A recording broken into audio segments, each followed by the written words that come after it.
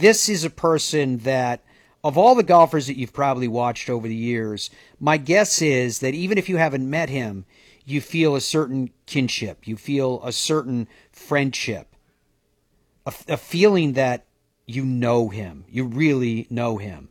He has entertained us in every way for so many years. Peter Jacobsen is known as a world-class voice in the game of golf because of all those years that he has put in. You probably watched him on Golf Channel and NBC. But he has 23 wins as a professional, 7 of those on the PGA Tour. And to his credit, which shows how long he was able to compete at the highest level, his last was at the age of 49 in 2003. That was at what was then called the Greater Hartford Open, now known as the Travelers Championship. And that year it also led him to winning the Comeback Player of the Year.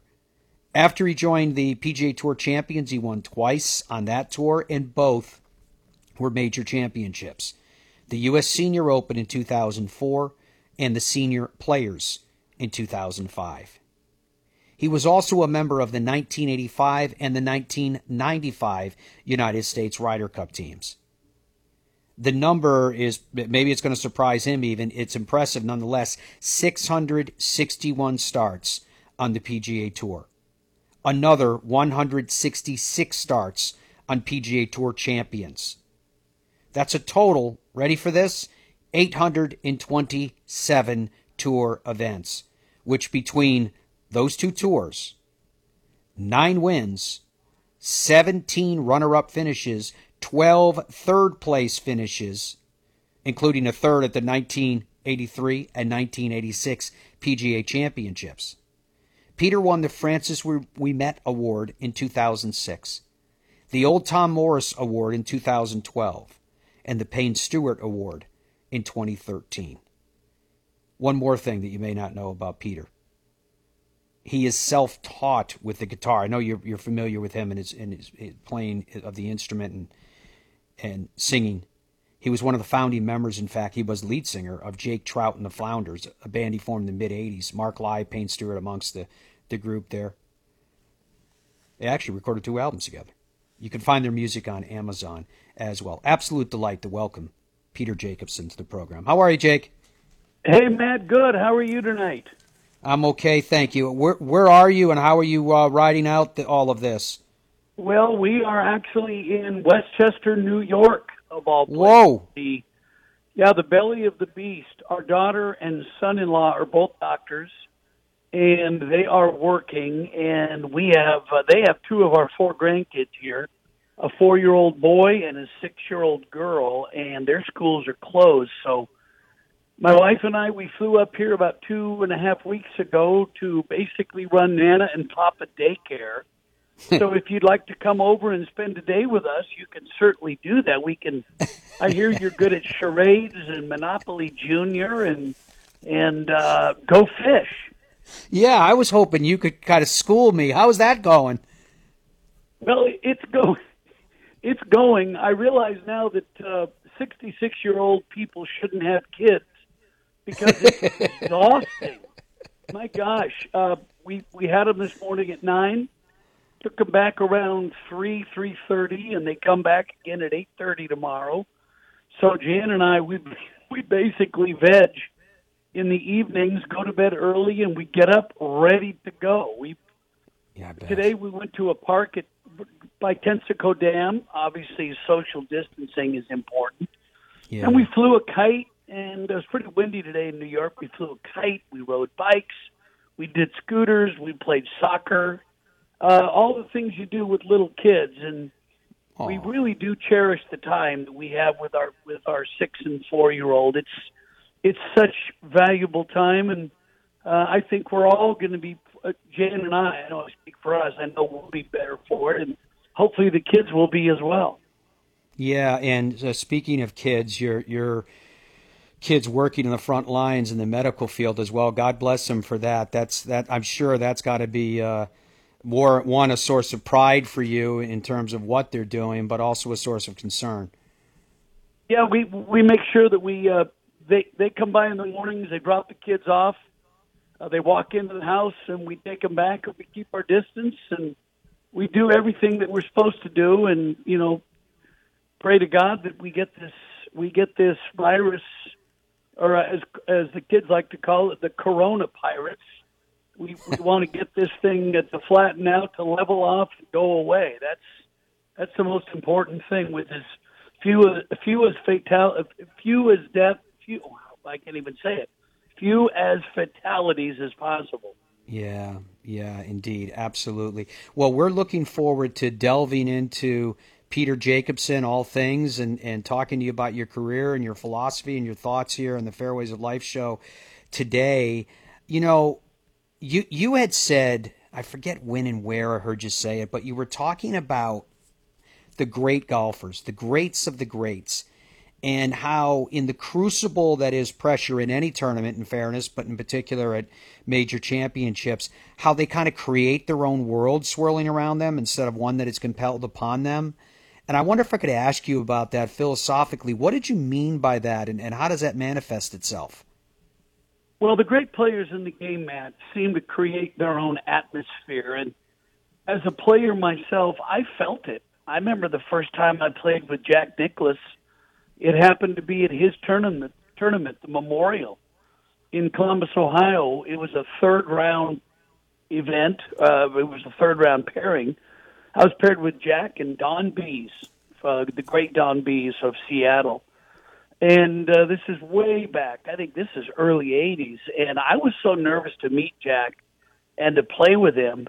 And I know it was his event at Muirfield Village, but when he walked onto the tee, you could just feel an energy around him that makes him the special, maybe the greatest player we've ever seen. It just made him that special. And that was really the first time I ever noticed it.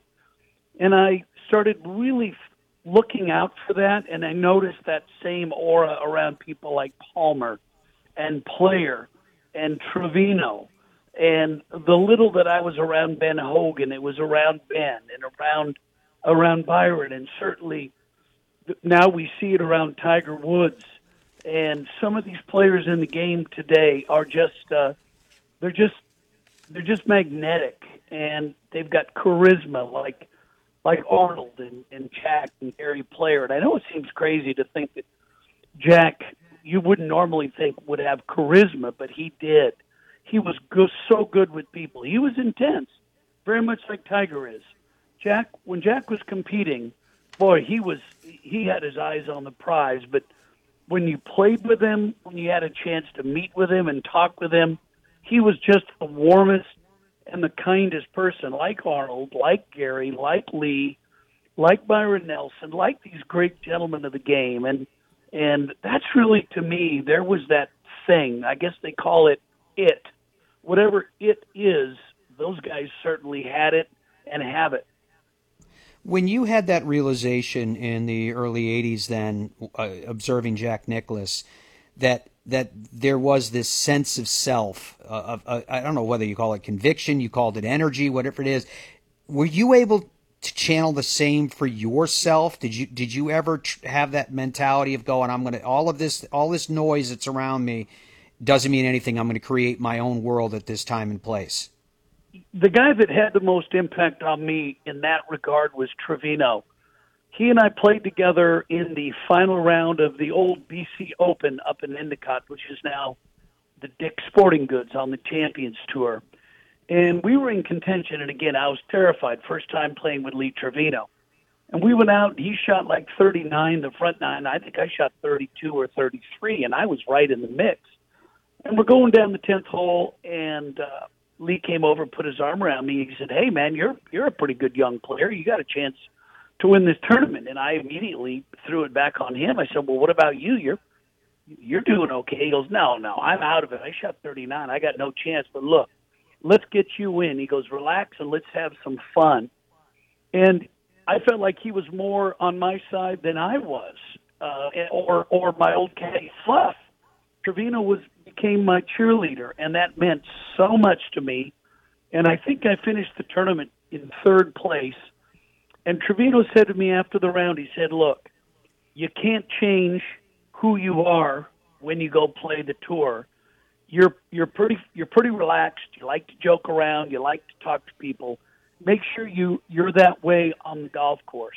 I used to try to really get intense and sack up and really try to close in and focus and be like Ben Hogan, who was one of my heroes.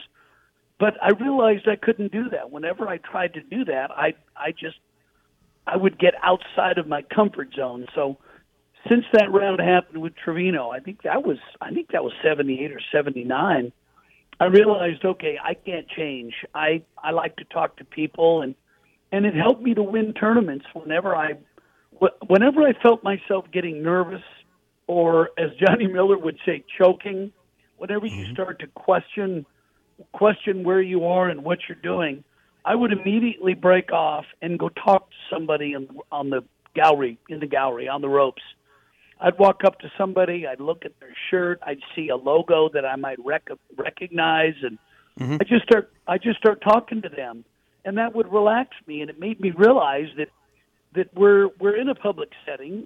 They may be watching me try to play great golf, but I knew what I was doing, and it relaxed me. So that's when I really started gravitating toward guys like Trevino and Chi-Chi and Fuzzy and players and Jim Thorpe, guys that used to laugh and have a really good time on the course. Has Peter Jacobsen always been comfortable in his own skin, on or off the golf course? Did that take some time? No, I think I've always been pretty comfortable. I know a lot of players have said to me, if I was a little bit tougher and meaner, I probably would have possibly won more tournaments. But I disagree. I think I won just the right number for me. We all wish we would have won more. I never won a major on the regular tour. I did win a couple on the Champions Tour, but no, I think you really got to come to a comfortable feeling with who you are on and off the course. There's no way that I could get out of my car. I remember Faldo early on. Faldo was one of the greatest guys. He was so much fun, and we used to request to play together at Pebble Beach. I'd play with Jack Lemmon, and he would play with Eastwood. And we had so much fun, and we'd laugh and joke. But when Nick got into the middle of the competition, he could change. He could compartmentalize his fun attitude, and he could focus and be as intense as Ben Hogan or Tiger or Jack. And I think people got the wrong feeling of Nick, that he was not any fun. The opposite is true. Faldo is so much fun, and now I think we're seeing that side come out when he does TV, because the pressure to compete is no longer there. But I think you're seeing that Nick really loves golf, and he loves people, and he loves the players he's covering, and he wants everybody to know how much fun he's having up in the booth. Classic. Peter Jacobsen is our guest. Folks, Peter, did you in fact teach yourself how to play guitar? How did that happen? Where'd you get it from? When did you pick it up? How'd that go down? I grew up in Portland, Oregon, and I wanted a guitar. I think I was around 11 or 12, and my mom and dad bought me an old Washburn guitar, which I still have. I don't even know what it was, what they paid, probably $20 or $30, but I still have that guitar, and I took some classical guitar lessons in downtown Portland, and I took maybe 3 or 4 lessons. I'm talking Segovia type of classical, and I hated it. It didn't move me, and really got into music when I heard my first album I ever bought. And what turned me on to music was the album Meet the Beatles by the Beatles. That was my first introduction. Wow. And I had my guitar, and I went out and bought a chord book, and I started working on the chord A, and then A minor, and then A seventh, and I'd move up all the way until I mastered all the chords, and then learning how to play chords and then learning how to play them within the framework of a song is two different things. I could tell a beginner to go play an A and then a G and then a D, and they can do it. But now if I said, okay, here comes a Hootie and the Blowfish song, which Hootie and the Blowfish have basic root chords, a lot of G's, a lot of D's, a lot of C's. That's why they're easy to play and they're fun to play, all all those great Hootie songs. But when you ask someone to play along with it, if they're a beginner, it takes time. And that's what I did. I just taught myself how to play along.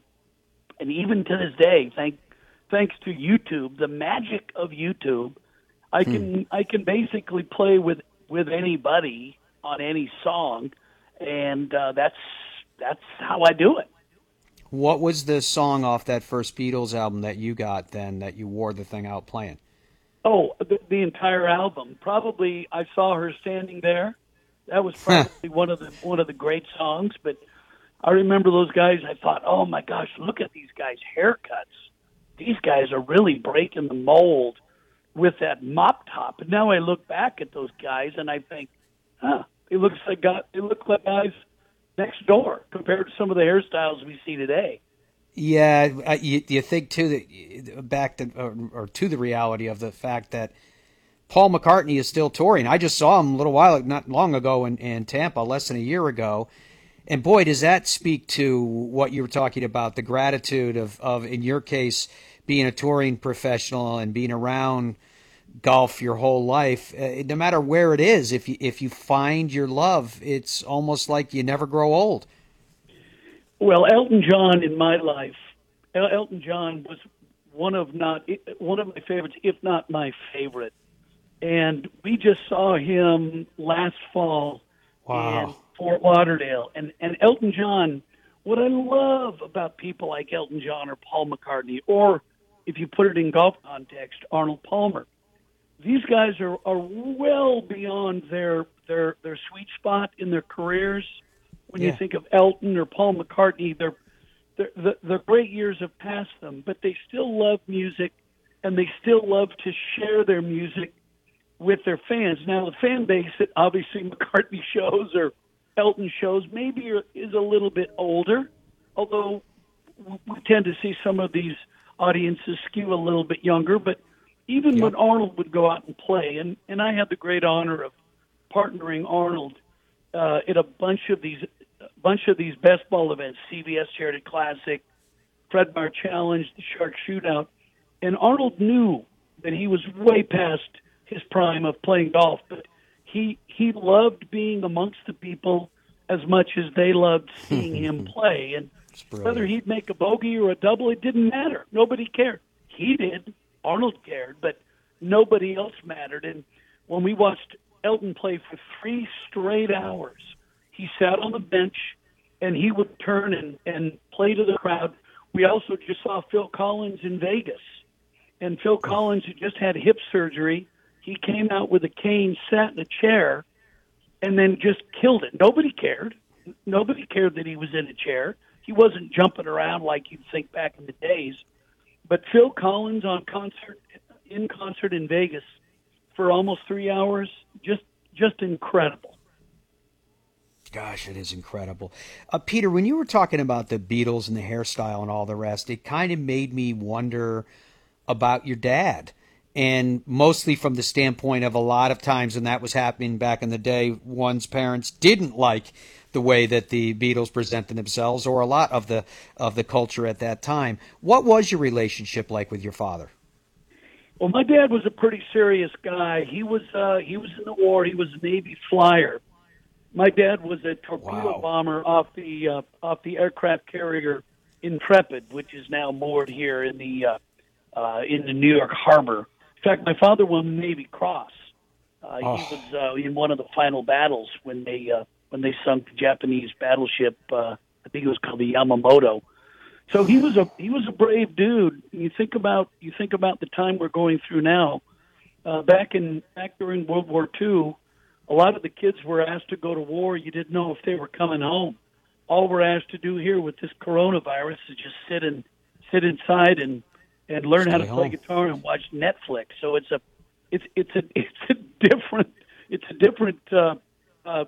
different situation. But my dad was pretty tough. There was not a lot of play time except on the golf course. He taught us all how to play. And in fact, when my wife was my girlfriend, and she would come visit, my mom and dad would scare her because they were pretty serious folk. But yeah, we grew up in Portland, and we just had a great family. I had two brothers and a sister, and we all played golf. And we for me, golf is family. So how was it, respectfully, how was it that Peter Jacobsen became Peter Jacobsen in that family? If he had two so serious parents, I don't know anyone that would describe you that way. You strike me as a person that goes with the flow. Well, it's pretty funny you say that because we have four grandkids now. We have three kids and we have four grandkids, three boys and a girl, and all four of them are so distinctly different. They all have a little bit of a combination of our kids and our other grandkids mixed together. So who knows? Who knows where these personalities develop, or how, when you throw all that into the mix, how that comes about? It's still a mystery to me. How was it as you were emerging on your own as a touring professional? You were contending, you were winning. How was that relationship with your dad? Were you driven to impress him, to make him proud of you, or how did he react as you went step by step? I was always driven to impress my dad because when I was in college at the University of Oregon, and I was playing well. I won a bunch of college tournaments, and I won some amateur tournaments. I didn't have the money. We didn't have the money for me to play national tournaments. I only had the chance to go play the U.S. Amateur and the Western Amateur. Those are the only two tournaments that I would play outside of the state of Oregon. And my dad used to say whenever I remember one year I finished low amateur. I finished second place at the Pacific Northwest Open, and I came in and I was all jacked, and he looked at me and he said, "Hey, if you can't win these tournaments, you might as well just go back to school and work on your schoolwork and make sure you can get a good job, because golf's not going to contain you or sustain you for the rest of your life." And I don't think he was trying to be mean. I think he was serious, and he was supportive. But I think don't we all want to try to impress our moms and dads? Sure. Yeah, exactly. Absolutely. Peter Jacobsen is our guest. When you were playing at the height of your prowess, and you're surrounded by, call it stress, call it emotion, whatever you want to talk about, what is it like when you step outside of yourself? I know you and I have talked about this before, where you have this sense of watching yourself perform like a member of the gallery or the member of the audience, if you're an artist like Elton John or what have you. What does that mean, Peter, and how does one try to do that? Well, when I was younger, I met a guy when I was at school at the University of Oregon. He was a club pro there in the state of Oregon. His name was Chuck Hogan, and he helped me a tremendous amount with my mental approach to the game. And he always used to tell me to disassociate with myself in pressure situations. For example, if I had a 5-foot putt to win the tournament, he would always say, "All right, take yourself out of yourself and put you over in the gallery and make that you're now watching yourself." And then he would ask me to go through the motion of lining the putt up, get up, and knock the putt in and win. And then he'd say, "Okay, now you go back and put yourself in your body, and all you do is repeat that action." And that always, I know it sounds silly, but it always calmed me, because whenever I had it could have been a 4-foot putt on the last hole to break par in the first round, or it could have been a eagle putt on number 5 to go 5 under after 5. It didn't matter. I always used that little mental trick to trick myself, to fool myself into knowing that I could make that putt or I could handle that situation. And so I owe a lot to Chuck Hogan, and he worked with a lot of players. Worked with Johnny Miller, he worked with Raymond Floyd, D.A. Weibring, Mike Reed, and he was really one of the smartest guys when it came to the mental game that I've seen in the game to this day. Fascinating. I wanted to ask you too, Peter. For 19 years, you and Fluff were a team. Then if I remember correctly, you were injured and it went and caddied for Tiger. Is my recollection correct? Yeah, that is correct. Tiger was playing in the U.S. Amateur at Pumpkin Ridge in Portland, and I was out watching him play. Tiger and I played a little bit in tournaments, so we got to know each other, and Tiger was looking for a caddy for 3 or 4 events in the fall. He was going to turn pro, and he was working with Butch Harmon at the time, and Fluff and the Harmon family and I, we've been close friends forever. So that got set up, and Fluff always reminded Butch and Tiger, look, I caddy for Peter.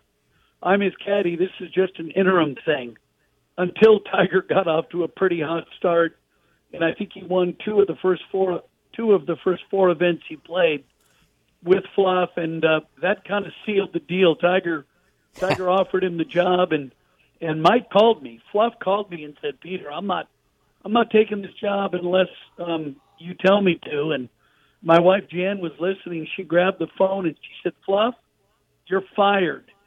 You need to find a new job. Go find a new job. Basically telling Fluff, you got to go work for Tiger because this is a chance to work for the greatest, possibly the greatest player in the game.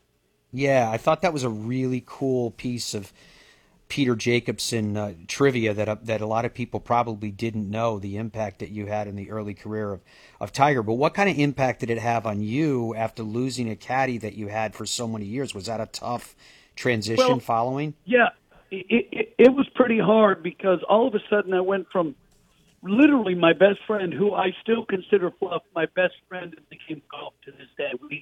We talk probably twice a week, whether or not he's working, whether I'm playing or doing TV, or whether he's at home or on the road with Furyk. But it was really difficult because now I was looking for a caddy, and I jumped around with a couple of guys, but it was really fun for me to see Fluff and Tiger working so well together. And they were together, and then when Fluff won with Tiger, when they won the Masters in '97, you couldn't have found two prouder people than my wife and I. We just, because I always joke and say that I consider Fluff to be my oldest child because he used to live with us, and my kids call him Uncle Mike. So it was kind of a family affair, and so I was, but it was hard whenever there's a change like that. It was pretty something. I have to tell you this cute story. When they first worked together at Milwaukee, Fluff would call me after a Tuesday or Wednesday practice round, and he would say to me, Peter, this kid Tiger Woods hits shots like I've never seen. This kid is unbelievable. And then Tiger would call like 20 minutes later and say, Peter, you won't believe this. I registered and they gave me a free car to drive. Wow. And I went through the buffet and I was eating free food. I said, well, Tiger, yeah, welcome to the tour. That's what they get. You get a courtesy car for the week, and they really take care of you. So it's pretty cool to think back when Tiger was just coming out, like every player comes out on tour, kind of bright-eyed and really don't know what to expect. And I would say that I know Tiger's had his problems, but man, he handles himself with a ton of class at all times. What advice would you give then, Peter Jacobsen, if you could go back and talk to yourself as a bright-eyed young kid coming out on tour?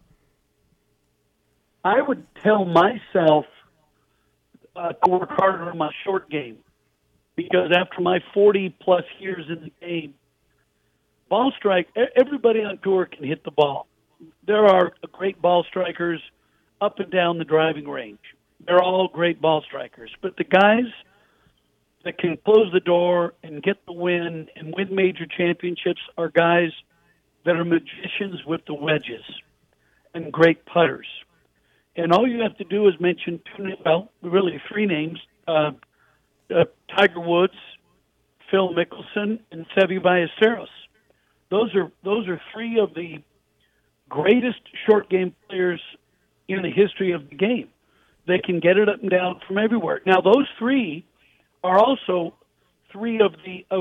I would not put them in the top 10 of ball strikers, but I would put them in the top 5 of guys that can close the deal, shut the door, win the tournament, put everybody in their rearview mirror. And I would say, we can argue this point, but I would say it's because of their wizardry around the greens, the recovery shots, and the great putts. And I always have said, golf is more a game of recovery than it is precision. Because I can show you guys that hit the ball in the middle of the fairway, hit it on the green, and two-putt and make pars. You do that for 36 holes, you miss the cut. But you give me guys that are magic, guys that can create shots and they can make eagles and birdies. Yeah, they're going to make doubles, but they're going to offset that with a lot of under par, a lot of reds, a lot of circles and double circles on their scorecard. You know, Peter, as you've been talking to us, I've been writing down names. As you mention a name, I write it down. And I thought, as I've put together, and I added Sam Snead to the list too, but I thought it would be fun, if you are willing, I'd like to shoot a name at you, and you tell me whatever you want, a story, a reaction, whatever you feel like about that particular name that you have come across in your incredible career. And how about we start with Sam Snead? Sam Snead was always one to want to play a game. I played probably 4 or 5 rounds of golf with Sam, never in a tournament, but always in a practice round or in an exhibition. And he always wanted something on the line. He always wanted to play for something. Could have been a buck, could have been $5, it could have been a shot from here to there, but he had that gleam in his eye like he was messing with you, and he wanted to see if you had a choke point. And that's what I loved about Sam. Ben Hogan. Ben Hogan I won the Colonial years ago and had the honor of going to the Past Champions Banquet on Wednesday and had the chance to hang around with Mr. Hogan with the other Past Champions. And whenever you would say hello to Mr. Hogan, if he remembered your name, you would melt all over the floor.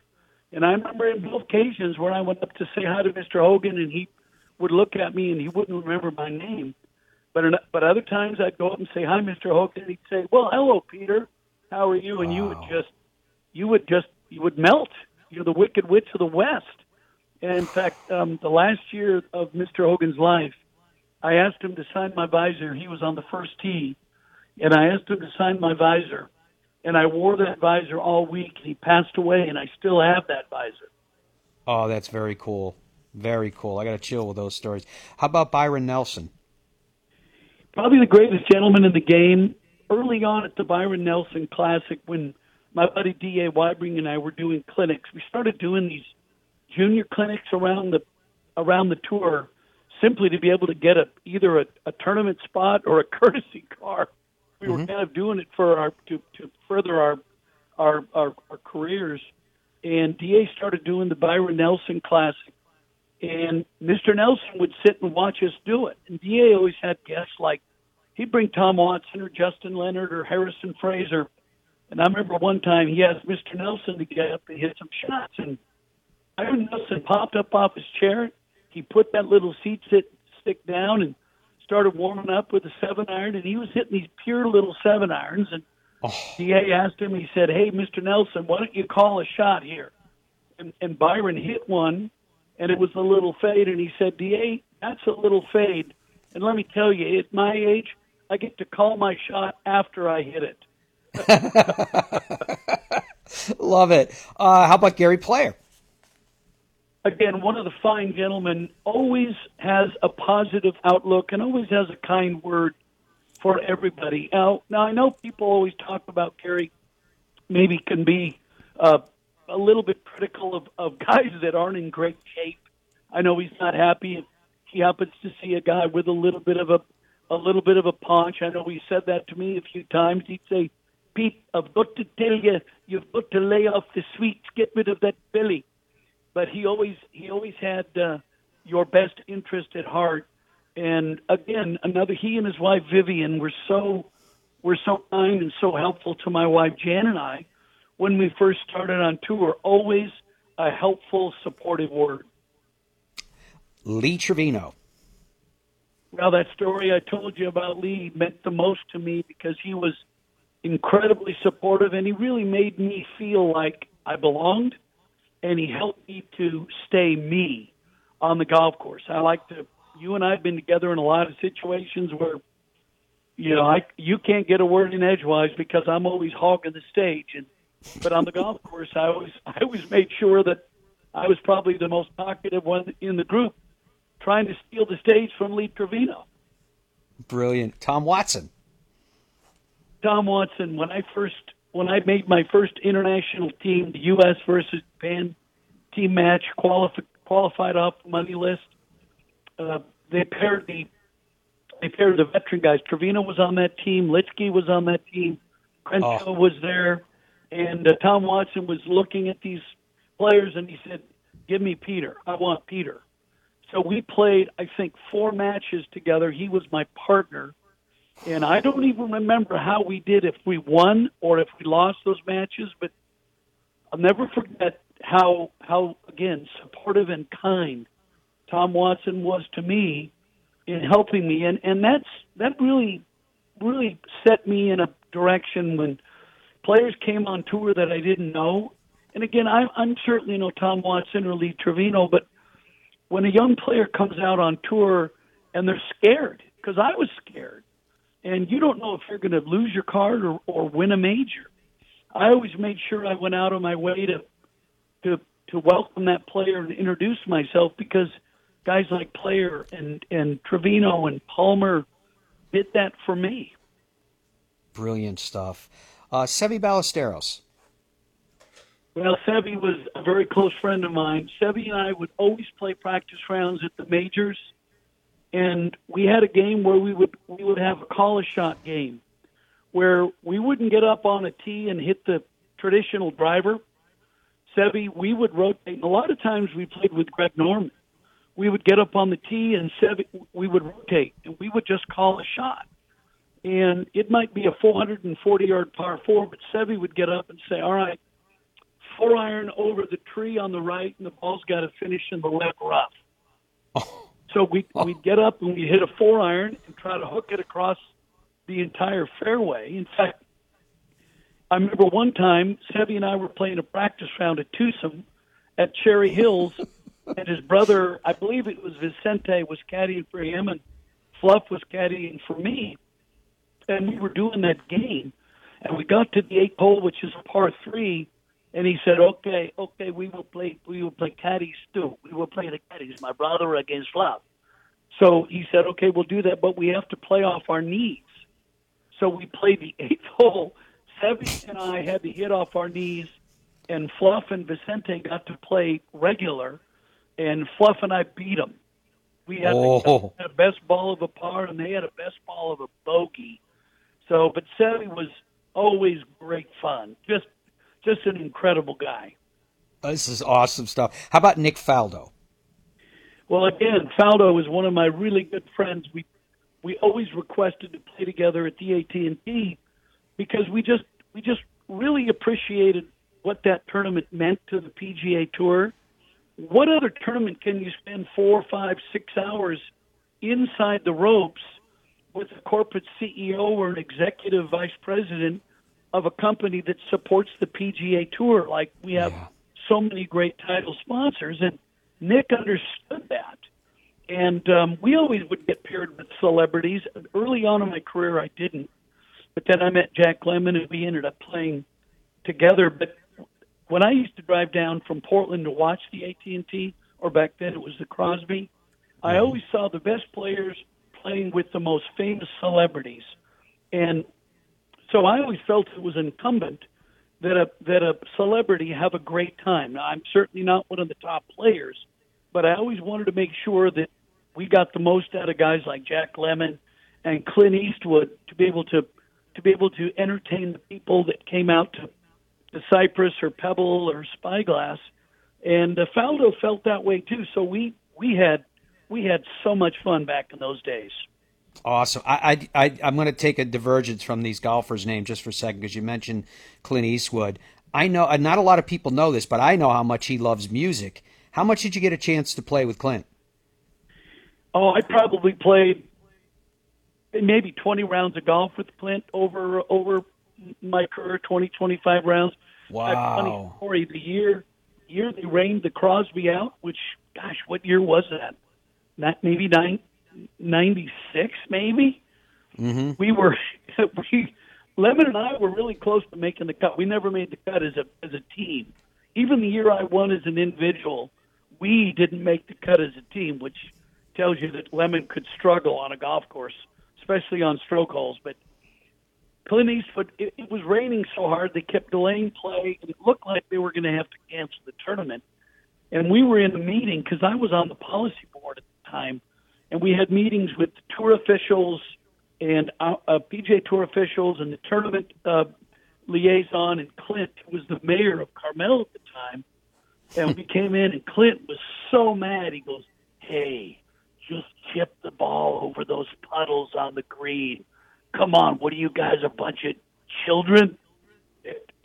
And he did not want the tournament to be canceled, but we ended up canceling the tournament, and there was no more ticked-off guy on Monterey Peninsula than Clint Eastwood. You don't want a ticked off Clint Eastwood anywhere. Oh, Now, no. did you ever actually play music with him as well when he went to the piano and all the rest? No, I never played music. Never played music with Clint, but I played music Wow. with Jack Lemmon. In fact, Jack Lemmon and his son Chris are both incredible pianists, and that's what Jack would do. Jack would, whenever I was in L.A. for the L.A. Open, we would go to his house, and you'd always find Jack tickling the keys on his piano, and his son Brilliant. was a great player. And I became really good friends with Bruce Hornsby over the years, and we still maintain a really solid relationship. And I remember Bruce was doing a show in L.A., and after his show, we all went, and we went back to Jack's house. And here I am sitting on the couch listening to Jack Lemmon, his son Chris Lemmon, who's an actor, and Bruce Hornsby trading songs and playing together and singing tunes. That, to me, was absolute nirvana. Oh, it's so brilliant. 3 more names for you with players that I've written down here, and you probably know who they all are. First of all, Jack Nicklaus.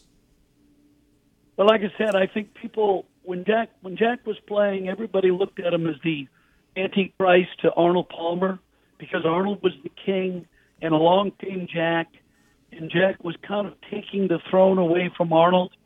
And I think people got the wrong idea. I know Jack and Arnold were great competitors because they were battling for these majors against each other, but they were great friends. But I just have to recount one story. I did an event in Portland for years called the Fred Meyer Challenge. Yeah. And we always did a clinic before the first round. And I was played with Arnold Palmer, and I'd always invite either Jackie or Gary Nicklaus. And I would say, you can bring whatever partner you want. And amazingly, they always brought their dad, Jack. So we were doing the clinic, and I thought, I got to get Jack and Arnold up together. So I got them up together, and they immediately went into a Abbott and Costello act on the green where we did the clinic. We did the clinic on the 18th green to utilize the sky suite surrounding the 18th green, and we just hit back down the fairway, the opposite direction. And Arnold and Jack started hitting shots, and they started giving each other the needle, and they started giggling like school kids. And it was an amazing 5 or 10 minutes that I will never forget. We did get that on tape. And I think if you ask Jack to this day about that moment with Arnold at the Fred Meyer Challenge, he will remember that vividly. Oh, that's brilliant. Tiger Woods. Well, Tiger Woods, I knew as a kid when he was first coming up. I met him at the LA Open when he was 16. Well, I remember getting paired with Tiger and Ernie Els the first 2 rounds of the 1995 Open Championship at St. Andrews. And I'm walking down the first fairway with Fluff caddying for me. This is before he went to work for Tiger. And I'm paired with an amateur Tiger Woods who's, I think, 18 or 19, and a young Ernie Els who's 23. And I looked at Fluff and I said, how the heck did we get in this pairing of the future of the game of golf? And Fluff and I just we just laughed at each other. I think I was 43 or 44 at the time, but I remember Tiger came up on the range afterwards. He was having trouble with his ball flight and his trajectory, and he came up afterwards, and after we played the first 2 rounds, and he said, hey, and we all three made the cut. Ernie was leading, I think, after 2 days. And he came up and he said, hey, is there anything that you think I need to work on? And, wow, I'd never had that, never had any other player ask a question like that. And I told him what I thought. I told him how impressed I was with him as a kid and him as a person and him as a ball striker. And then next thing I know, Ernie Els, I see him in the locker room, and Ernie said, hey, Tiger came up to me and asked me if I had any suggestions for his game. And Ernie was impressed as well. And I think it just goes to show you how honest and realistic Tiger is about his game. He knows that when he needs to improve on something, he sets his mind to it. And that's what's always impressed me about Tiger, is he has always overcome the obstacles. And again, we said earlier, he's had some major obstacles that he's had to overcome, and he's done a great job of it. The last name I want to ask you about, Peter, you've already spoken about often, so if I may be a little bit biased in terms of direction, how was it, why was it that you had such a close relationship with Arnold Palmer? I don't know, Matt. I signed with McCormick early on, and I actually met Arnold with Mark McCormick. The first time I met Arnold was I was playing a practice round for my first tour event, which was the Crosby Clambake. I was out at Monterey Peninsula Country Club playing a late practice round on Monday after I Monday qualified. And I cut over from like 12 to 16, and I hit 4 or 5 tee shots. And I looked around, and I noticed a group was coming up behind me. I didn't notice them when I jumped to the tee. And I looked, and there were 2 players coming up behind me with about 600 people. It was Arnold Palmer and Mark McCormick. And I had just signed with McCormick. And Arnold walked up, hitching his pants. And in a situation like that, Arnold was my dad's hero. And as a result, my hero. And he could have big-timed me. He could have come up and brushed me off and said, out of the way, kid. He walked up and stuck out that big mitt of his, and he shook my hand and he said, hey, I'm Arnold Palmer. This is Mark McCormick, my manager. Can we join you? And it was clear that I'd cut in front of them. But Arnold's a golfer. He knows that happens. The sun is setting in the Pacific. We've got 3 holes to play before dark. And those last 3 holes are still burned in my memory. Arnold treated me like a peer. Here he is, Arnold Palmer. Here I am, nobody. But he treated me like I was an equal. I never forgot that. And I think maybe Arnold saw that I was somebody to have a good time with, and I could be relaxed in his presence with him, because Arnold loved the needle. I would give him the needle. He didn't really like reverence. He didn't really like people to call him Mr. Palmer. He'd love it if you walked up and told him his shoes were dirty or his shoes were old, or he had a coffee stain on his golf shirt. He needs to change his shirt. He loved that. And maybe my being a smart aleck worked in my favor. I don't know. I am going to ask you about your sponsors in just a second, but I wanted to ask you this one question first. I believe that things happen for a reason, and I believe that messages reach people when they need to. And I know that there are people out there that are harboring some hope in their hearts, some dream that they hope to accomplish in their lives. What would Peter Jacobsen's advice be for someone who's hoping to accomplish something that they've always harbored a wish for? One thing that I learned early on in my golf career, if I could put it in golf terms, is that no matter what's happened in your past, you might have bogeyed the last hole today to lose the tournament, or you might have bogeyed a hole to miss the cut. Hanging on to what's happened in your past is not going to help you tomorrow morning. And I learned early on that when I wake up tomorrow morning, I could be anything I want to be. I could be the best player in the game if I wanted to be, if I truly believed it. I also could be the worst player in the game if I truly believed it. And as that old adage is, whether you think you can or whether you think you can't, you're right. And I think that's has always been my philosophy. And believe me, one year at the Western Open, I came to the last hole with a one-shot lead. I hit it over the green and made double bogey and lost by one. And I went out the next week and almost won that tournament, because you've got to put those things behind you. And again, we all have our goals and dreams and our desires and our directions.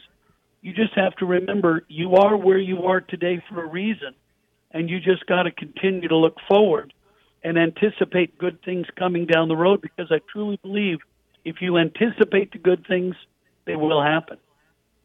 Who is Peter Jacobsen associated with now? Well, I've been almost 40-year brand ambassador for Lexus, and they have been an amazing company. They're the official automobile for the United States Golf Association, and it's been an amazing relationship. I've been with Cleveland Strixon's XCO now for about 16 years, and I just love working with that company. They have the same type of an attitude that I work with, and that I try to bring to the game. And I've been involved with a great company you may know called Golden Tee. I've been the spokesman of that game for so many years, and it's been really fun. And also work with Jim Nugent at Global Golf Post. So those are the companies that really mean the most to me. And Peter, I can tell you when you're talking about the impact that you made and what you represent and who you are, all of that has been something that's been important to all of us, because as I said from the start of this interview, even people who haven't met you before, and I suspect it's very much in keeping with some of the people that you discussed tonight, some friends of yours, they feel like they know you, and that's because of how open you are, how much fun you are. They feel like they are your friend, and I can tell you it's an honor to have you as a friend, and thank you for the time that you spent with us. Matt, thanks. I love working with you. I wish we worked a little bit more together on Golf Channel and NBC, but I'll take whatever time we can get. Thank you, my friend. Good luck up there with the kids and everything else. All right. Thanks, Matt. All the best to you and yours.